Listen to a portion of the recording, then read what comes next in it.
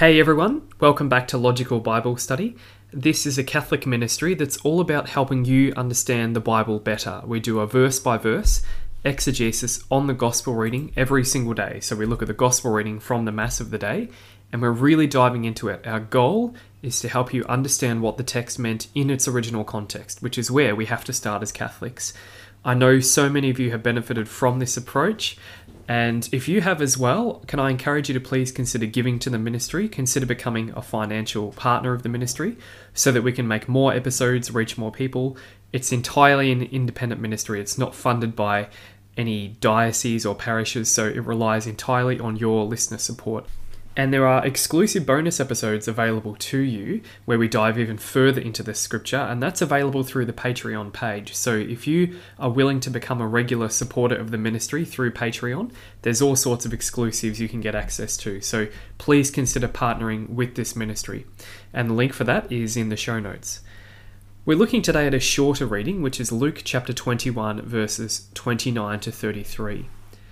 Jesus told his disciples a parable. Think of the fig tree, and indeed every tree. As soon as you see them bud, you know that summer is now near. So with you, when you see these things happening, know that the kingdom of God is near. I tell you solemnly, before this generation has passed away, all will have taken place. Heaven and earth will pass away, but my words will never pass away. So what's the context here? What's just happened? So Jesus, he's in Jerusalem. It's the last week of his life.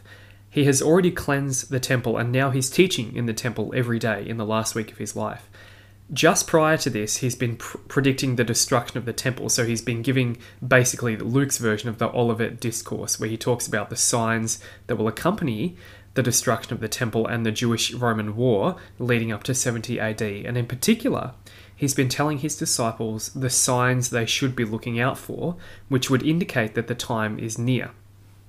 So he's now going to finish that same speech about the destruction of the temple with some concluding remarks. So verse 29, Jesus told his disciples a parable. Notice he's speaking to those who are already his disciples. A lot of the Gospels become clearer when we really focus on his audience, and in particular that's true of parables, because typically the parables Jesus gives at the beginning of his ministry, they're usually for the crowds as a whole, and they're a little harder to understand, and the meaning is not always as clear. Whereas the ones he gives later in his ministry, if you study the text carefully, they're directed primarily at his disciples, and he wants his disciples to understand them, so they're a little easier to understand. They're a bit clearer. And that's the case with this parable here. It's a short parable, sometimes called the parable of the fig tree, but it has different names. And in this case, the meaning of the parable is pretty straightforward, and it wouldn't have required a whole lot of reflection on the part of the disciples, because Jesus actually makes the meaning of this one pretty clear. So he says to them, think of the fig tree, and indeed of every tree. Why does he use this phrase? He starts with a fig tree and then changes to every tree. This might suggest that there was a fig tree nearby, and he could just gesture towards it and say, think of the fig tree. But then he clarifies it's not about the fig tree specifically, it's about all trees. He just uses the fig tree as an example of a tree. Now keep in mind what we're going to see here. It's the parable of the fig tree that Jesus tells. It's different from the cursing of the fig tree, which happens around this same time period, but it's not this. It's a different thing. There's lots of fig trees around Jerusalem, and Jesus uses them for different reasons in this last week of his life. He says, think of the fig tree, and indeed every tree. As soon as you see them bud, you know that summer is near. So he says there, using your common sense, when you look at a fig tree and you see that it's starting to bud, that means it's going to bear fruit soon. It means that summer is coming. So it's a way of predicting how far away summer weather is, basically. And we do similar things in our society today. We can see by the budding of flowers that a certain weather pattern is just beginning. Verse 31, so with you, when you see these things happening, know that the kingdom of God is near. So Jesus says to his disciples, when you see these things happening, what are these things? That's what you should ask yourself as when you're trying to understand the text. It's the things he's just been talking about in the sermon before this. So these things would be all the things that will occur in the lead up to the destruction of the temple. So the supernatural signs, the earthquakes, and the persecution of the disciples, all the things Jesus listed. Jesus says, when you see these things happening, know that the kingdom of God is near.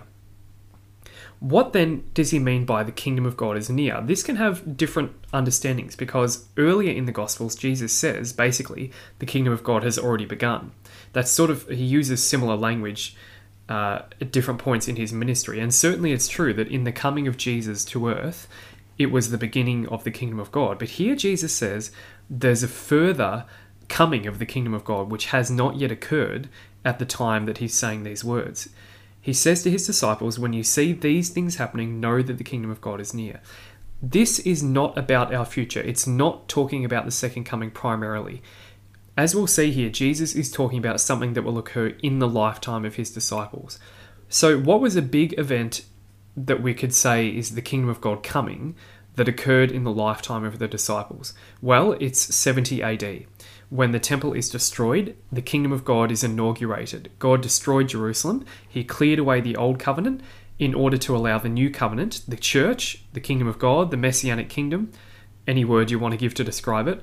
That is when that was inaugurated in a sense. And that's part of historical Christian theology, is in 70 AD, the kingdom of God was vindicated or inaugurated through the destruction of the old covenant. And a word for that is the kingdom of God. So when Jesus here says, know that the kingdom of God is near, he's talking about the coming of the kingdom of God in the destruction of the temple. He tells his disciples that as soon as they see the signs that he's mentioned, they should know that the kingdom of God, the messianic age, is about to begin. That's the end of the parable. It's a short parable. He's told them the meaning. It's basically an instruction for his disciples to be alert and ready in the coming years. It's also a reminder to them that when the persecutions begin, and indeed there will be persecutions, he tells them that they should remember that when they start to experience those things, they should be hopeful because it means their vindication is near. The kingdom of God is almost there. Verse 32, he says, I tell you solemnly, or some translations have this as truly I say to you, which means he's about to say something important. Before this generation has passed away, all will have taken place. Another translation is, this generation will not pass away till all has taken place. That phrase, this generation, although it's been taken different ways by different Christian groups, it does have quite a precise meaning, and it basically means the literal biological generation that Jesus is speaking to. Here's how we work out that this text is not about the second coming, it's about 70 AD, because Jesus specifically says that everything he's been talking about will be fulfilled in this generation, in the lifetime of his original audience. It has to be a reference to 70 AD, when the kingdom of God was inaugurated. That was 40 years after Jesus speaks these words. If we consider that Jesus is speaking in around AD 30, or maybe AD 33, depending on how you date it, then the destruction of the temple, which occurs in AD 70, occurs around 40 years later. Interestingly, the common Jewish understanding at the time was that one generation means exactly 40 years. And they got that from texts in the book of Numbers, which talk about the wilderness generation, the generation that wanders in the wilderness. They do that for 40 years. So Numbers 32 verse 13 describes those 40 years as one generation. So in the time of Jesus, the phrase this generation probably meant 40 years. And his original audience probably would have, as Jesus said this, they probably would have thought to themselves, okay, everything Jesus has said will occur in the next 40 years.